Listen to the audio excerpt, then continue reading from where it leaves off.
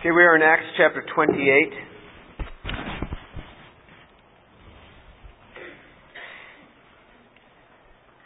And let me start reading again from verse 17. After 3 days, Paul called together those who were the leading men of the Jews, and when they came together, he began saying to them, "Brethren, though I had done nothing against our people or the customs of our fathers, yet I was delivered as a prisoner from Jerusalem into the hands of the Romans." Now Acts 28:18. "And when they had examined me, they were willing to release me because there was no ground for putting me to death. But when the Jews objected, I was forced to appeal to Caesar, not that I had any accusation against my nation.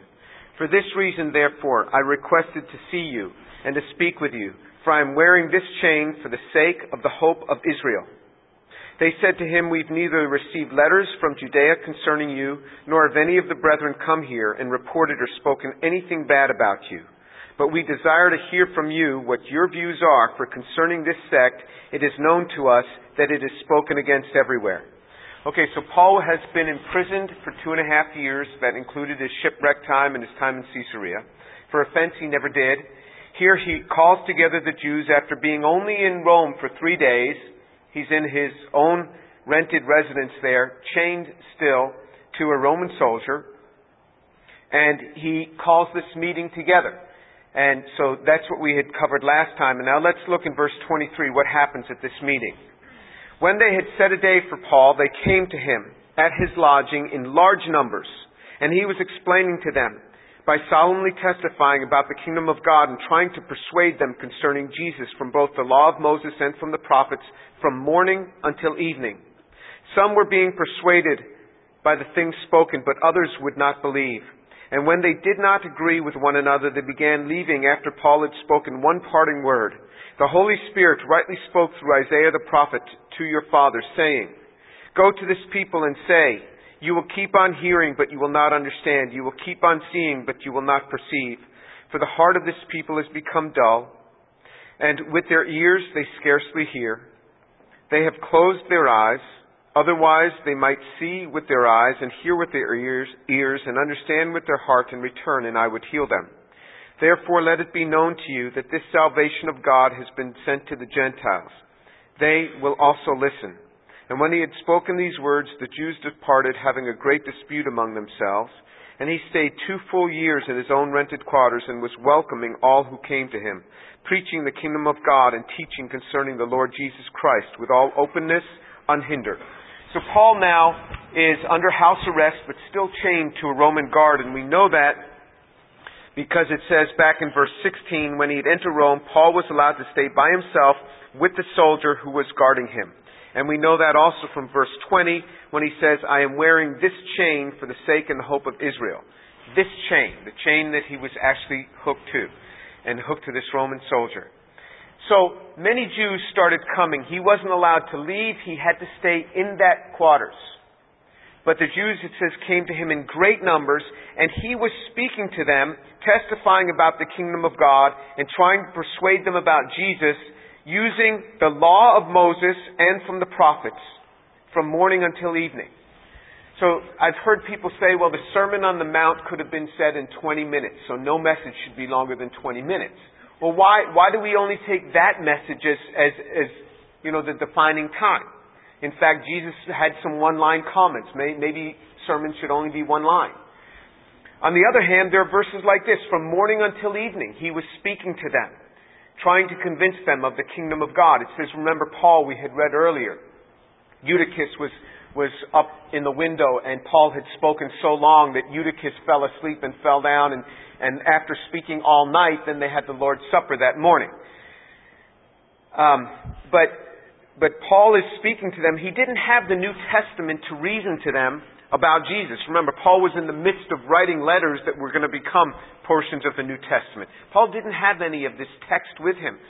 He used the law of Moses, so our first 5 books, and then he used the prophets, so he used the rest. So he used the Old Testament as we have it. And I have seen presentations by Messianic Jews where they will convincingly describe the life of the Messiah and Jesus using only the Old Testament, not even breaking into the New Testament, as a defense for Jesus being the hope of Israel. And this is what he did. And it is certainly possible to do this from morning until evening. Can you imagine a large gathering in his home from morning until evening? And it says in verse 24, some were persuaded by the things spoken, but others would not believe. So some believed and some didn't believe. This is normal. Not everybody is going to believe our witness. But some believe and some don't believe. And this is the way that the gospel is often received. Some believe, some don't believe. And what's interesting here is he had a large number from morning until evening. Well, who's working here? Who's serving the tea? What's going on here? We don't know. We don't have all the details. Maybe some of the brethren from the community were there and lending a hand. But what's interesting here is, look in verse 30.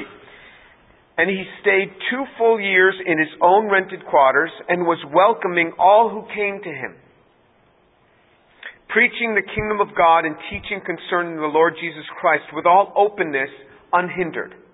The chain did not hinder Paul. The circumstances of life did not hinder him. It's so easy to look at the little problems in our life and think, well, when I get this taken care of, then I will minister. Then I will share. Then I will do the work of the Lord. Let me tell you, that day will never come. You will never have a day when you don't have some problem going on, or some difficulty at work, or some challenge, or some exam, or something. Something going on in your life. You will never experience a time like this. And if you think when you retire you'll have that time, you won't. Your knees won't work right, you'll have arthritis, you'll have pain. There's things that are going to come. But Paul, look how he viewed this. In verse 31, with all openness, unhindered. This is a state of mind. And this is why you can have 2 people in the same experiences. One is like, I'm just overwhelmed, I can't do anything, be good to me. And the other's like, I'm fine. Let's go out and share. Everything's fine. Life is great. This is the openness and unhindered life of Paul. Remember what it says. Remember, these are the very Jews. It is the Jews who are responsible for Paul being imprisoned. But remember what the Word said, and we looked at part of this last time, but we didn't finish it in Romans chapter 12, when it said that we should never seek vengeance of our own. It actually continues on, and it says, in Romans 12:19, never take your own revenge, brethren, but leave room for the wrath of God, for it is written, vengeance is mine, I will repay, says the Lord. But if your enemy is hungry, feed him. If he's thirsty, give him a drink. And in so doing, you will heap burning coals on his head. Do not be overcome by evil, but overcome evil with good. You overcome evil by doing good acts. By doing good acts, it brings you out. It brings us out of ourselves and this bitterness that we may have toward others. So, C.S. Lewis puts it this way. He says, think of this person bothering you. Think of this person that you might want to consider your enemy. If you liked them, what would you do for them? Okay, so imagine this in your mind. If you liked them, you would look them in the eye and greet them in the morning and say, hello, good morning. How are you doing? If you like them, what would you do? What do you do for your friends? Do you bring them, a little candy bar or something? Just say, just wanted you to have this. What do you do for your friend? He says, do that to this person, to this so-called enemy. And it will cause you to like them more. That's why the scriptures say you overcome evil with good. You do a good act, and it overcomes. So what does Paul do? He invites them into his home. You overcome evil because this is superhuman. How can a person be in prison for 4.5 years and still be, with all openness, unhindered? How can it be superhuman like this? By overcoming evil with good, you take on these qualities of God that make you superhuman. By doing good to those who would normally hurt you. By doing good to the one who normally bothers you. by doing them good. Like, do them an act of goodness. Invite them out to lunch. And then it makes you like them. We were in I was asked by the university at one point to speak about the intolerance at the university.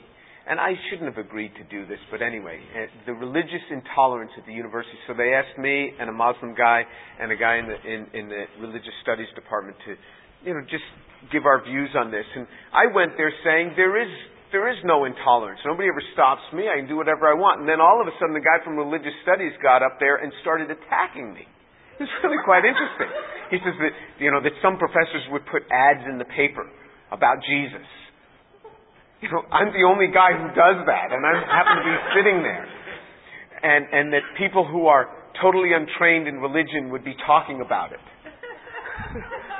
Like, this is what I do every Sunday, and I'll grant you that. I am totally untrained. I'm just shooting from the hip here every Sunday.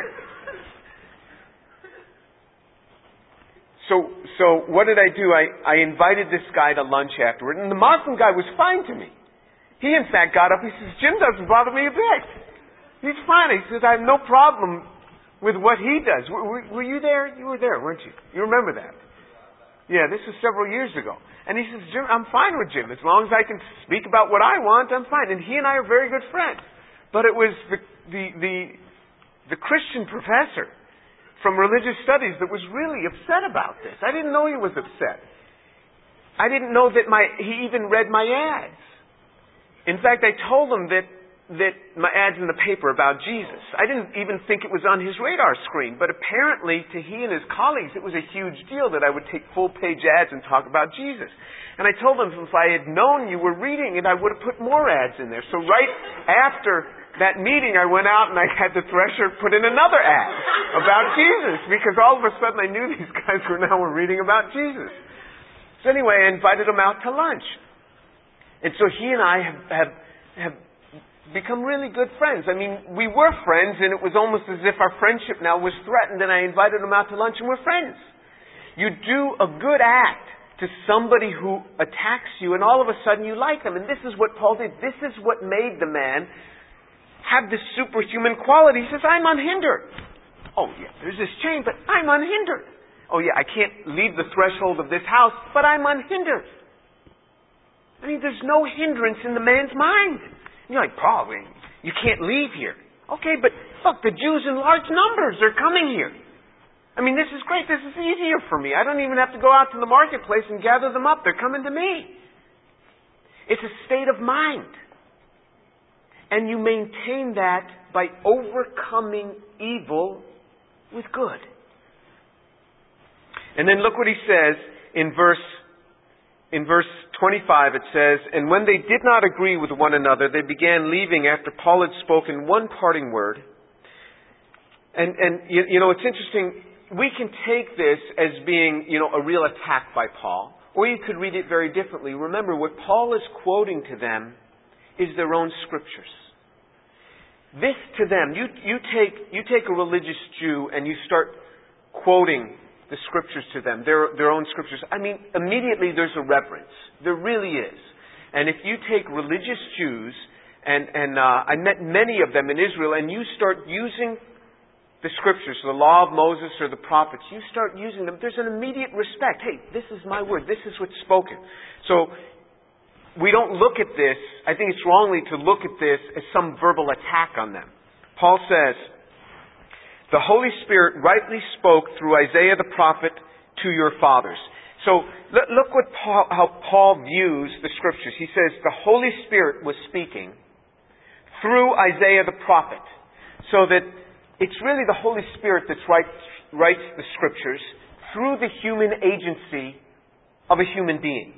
This is the way the scriptures work. These were penned by human beings. Paul in many cases. But these were penned by human beings, but it's the Holy Spirit that's speaking through a human being who's writing it down. Rightly did the Holy Spirit speak through Isaiah the prophet to your fathers. So what he's saying is, Isaiah said this 700 years ago to your fathers. But the application is also for today. That's what the Scriptures are. These words in this Bible were spoken to people a long time ago by men who were used of the Holy Spirit. The Holy Spirit spoke to men who penned these words. They were spoken a long time ago, but there is application to us today. That's what he's saying. This was spoken to your fathers, but it was said to your fathers, but the application now is for us. This is the way we view the Scriptures. Saying, go to this people and say, you will keep on hearing, but will not understand. You will keep on seeing, but not perceive. Now what I want you to see here is the progression. He says, you will keep on hearing, but you will not understand. So do they hear? You will keep on hearing, but you will not understand. You will keep on seeing, but you will not perceive. So do they see? The answer is yes. In this verse, you will keep on seeing, but you will not perceive. Now look at the next verse, the state that it's gone to. For the heart of this people has become dull. With their ears they scarcely hear, and they have closed their eyes, otherwise they might see with their eyes, and hear with their ears. You see the progression. God speaks, but if we don't take hold, our ears start not hearing well anymore. Because the heart has become dull. Our eyes see, but if we will not take hold of this, something happens to our heart and our eyes close. And we can't see anymore. There is a progression here that Isaiah is talking about. Paul is telling his brethren whom he loves. Remember, this is the same Paul who said, I would give up my salvation if the Jews could come to know the Lord. I mean, this is huge. Not only would I give up my riches, my everything, give up my home, whatever, I would give up my salvation. I would live in hell forever if my fellow brethren could know the Lord. That's what Paul wrote. That's how much he loves these people. But the warning is for us today. Look at what happens. If we take the Word of God and hear things and just, and don't take hold of it, what happens is our ears become dull. We don't hear very well anymore. So that as the Word comes, it's like we're getting further and further away from the speaker. And then we can't hear well anymore. And it's harder to see. And the more we don't take hold of what God has, the quieter the voice becomes. And the more dim. And also, the more cynical we become. And the less like Jesus we become. And we start becoming really, really ugly as we move away from His ways. He says, otherwise they might see with their eyes and hear with their ears and understand with their heart and return and I would heal them. And return and I would heal them. For the Jew, the practice was always this word teshuvah, this return. This was the word that was spoken to them, return. They were with Abraham, Isaac, and Jacob followed God. They had drifted away, and what He was calling them back to was this return. To the Gentile, what He was always calling them to was to turn away from idols and toward the Lord. To the Jew, He was saying, return to the God of Abraham, Isaac, and Jacob. Return, and I would heal them. Look at this as a word of tremendous mercy. God is longing to heal us, longing to make us better, longing to give us good lives. But through our desire to not listen on that one, oh, that's something I'll address later. We keep on seeing, but then we don't perceive. And later on our eyes become closed and our ears become hard of hearing because our heart becomes dull. And then somebody can share something that would have really impacted us one day and we're like, oh, that's nice.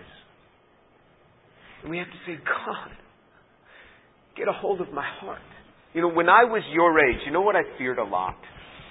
I feared falling away. I really did. I saw so many students come to the Lord in great excitement, and so many students just kind of drift away. Never did it occur overnight. Never did people wake up in the morning and say, I think I will stop following Jesus today. I would rather follow Satan. Satan's ways I prefer. I'm going to follow his ways from now on. Nobody does that. Nobody does that. It's this dulling process of moving away further and further from Jesus. There's a process here.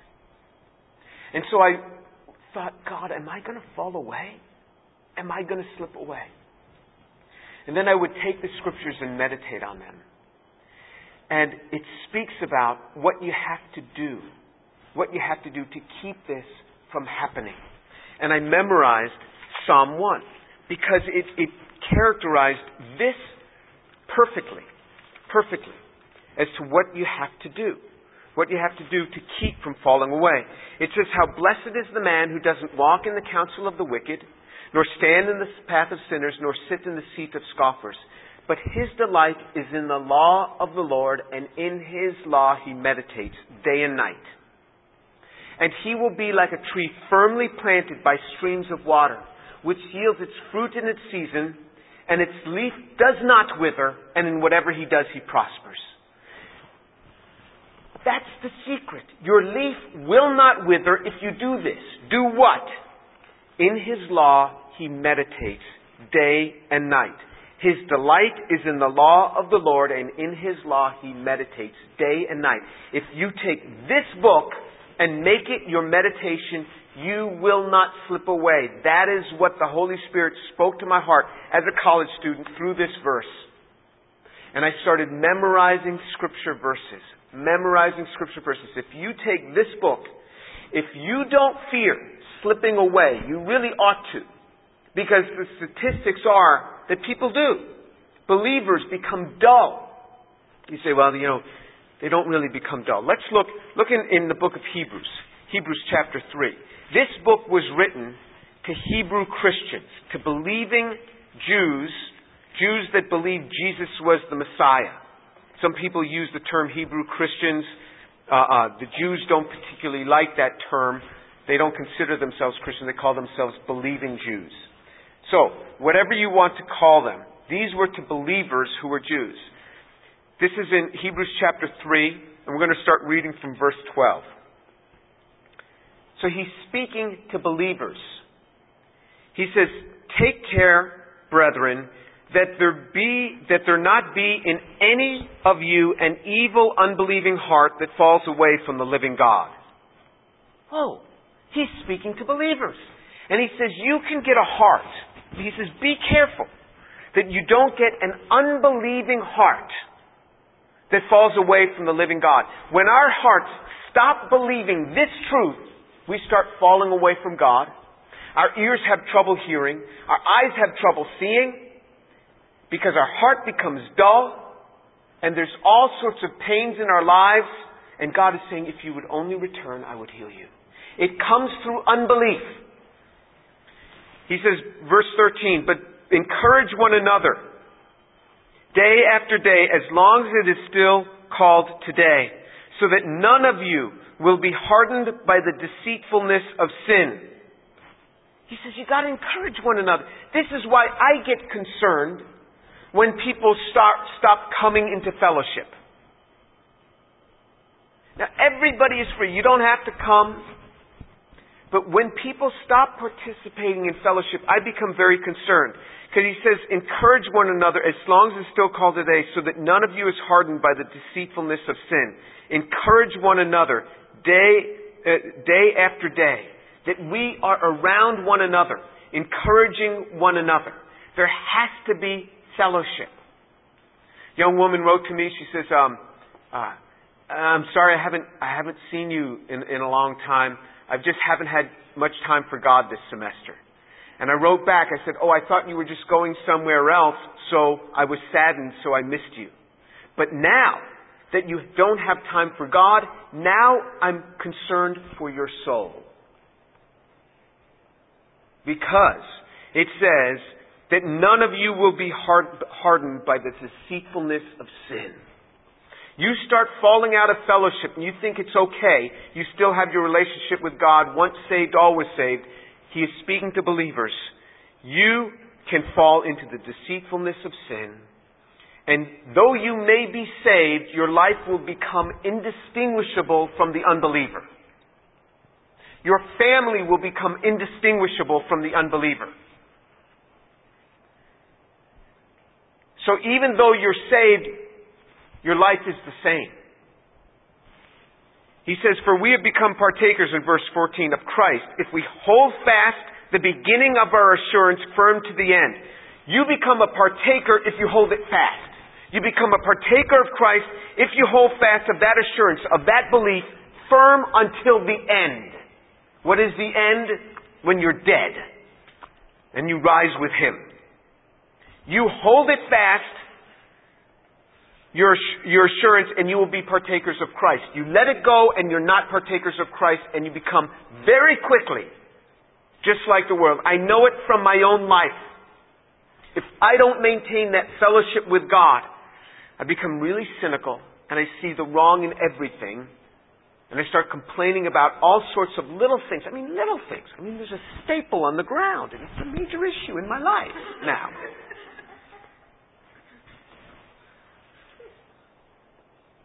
In verse 15, while it is said, today, if you hear His voice, do not harden your heart as when they provoked me. For who provoked Him when they had heard? Indeed, did not all those who came out of Egypt led by Moses?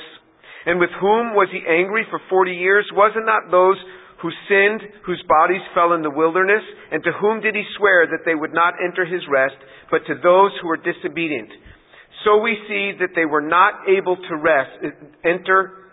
They were not able to enter because of unbelief. Because of unbelief. Unbelief comes in when we stop studying this Word. You stop studying this Word, you will start falling out of fellowship and unbelief will come. Look in Hebrews chapter 11. Hebrews chapter 11, verse 6. And without faith, it is impossible to please Him. Hebrews 11:6. Without faith, it is impossible to please Him. Whoever comes to God must believe that He is, and that He is the rewarder of those who seek Him. Faith has two parts. He says, whoever comes to God must believe that He is.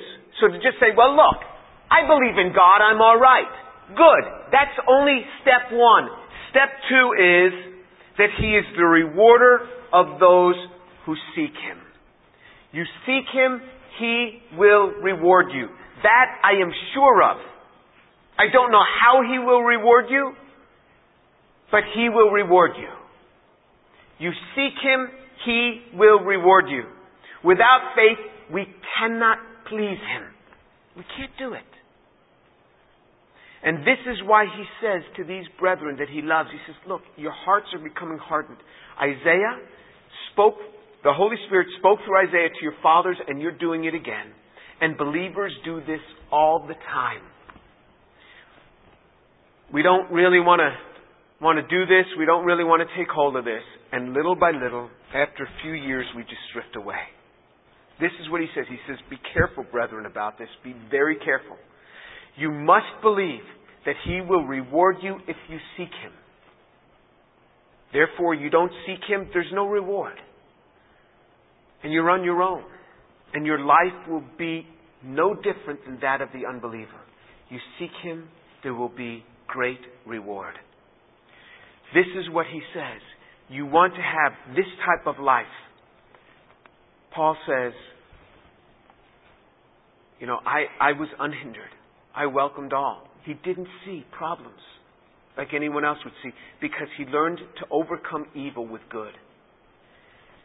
And then on top of that, he could say, I am going to stay close to Jesus.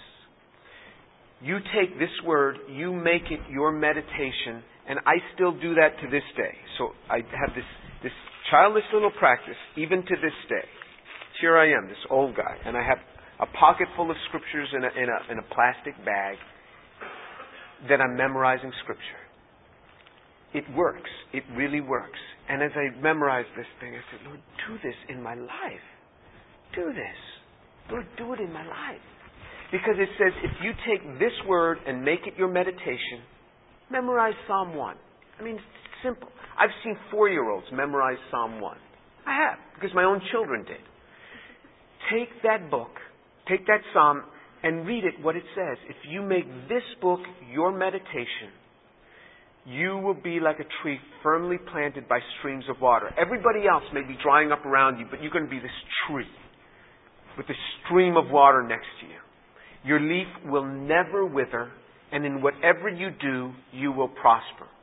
You say, well, I'm preaching a prosperity. I didn't say anything. I just quoted the Bible. Whatever you do, you will prosper. Prosperity in the Scriptures is much different than just monetary prosperity. I know lots of people with a lot of money who are terribly miserable. It is much better than that. It is a quality of life that can't be matched. So that when you're imprisoned and in chains, you say, this is wonderful. I'm unhindered.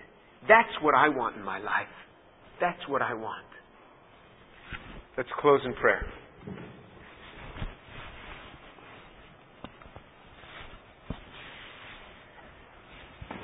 Father, thank you so much for the Word of God, for the truth of the Word of God. Father, I pray that you would help us to overcome evil with good, and that you would cause us to take hold of your Word, to pay attention to it, lest our ears be unable to hear, lest our eyes become closed, lest our hearts become dull. Father, I pray for these young people that they would take hold of your word and meditate on it, lest their hearts become dull and they fall away because of the deceitfulness of sin. Father, I pray that they would heed this warning in the book of Hebrews. Father, that while it is still called today, that they would take hold of your word. Father, have mercy, I pray. And I thank you in the name of Jesus. Amen.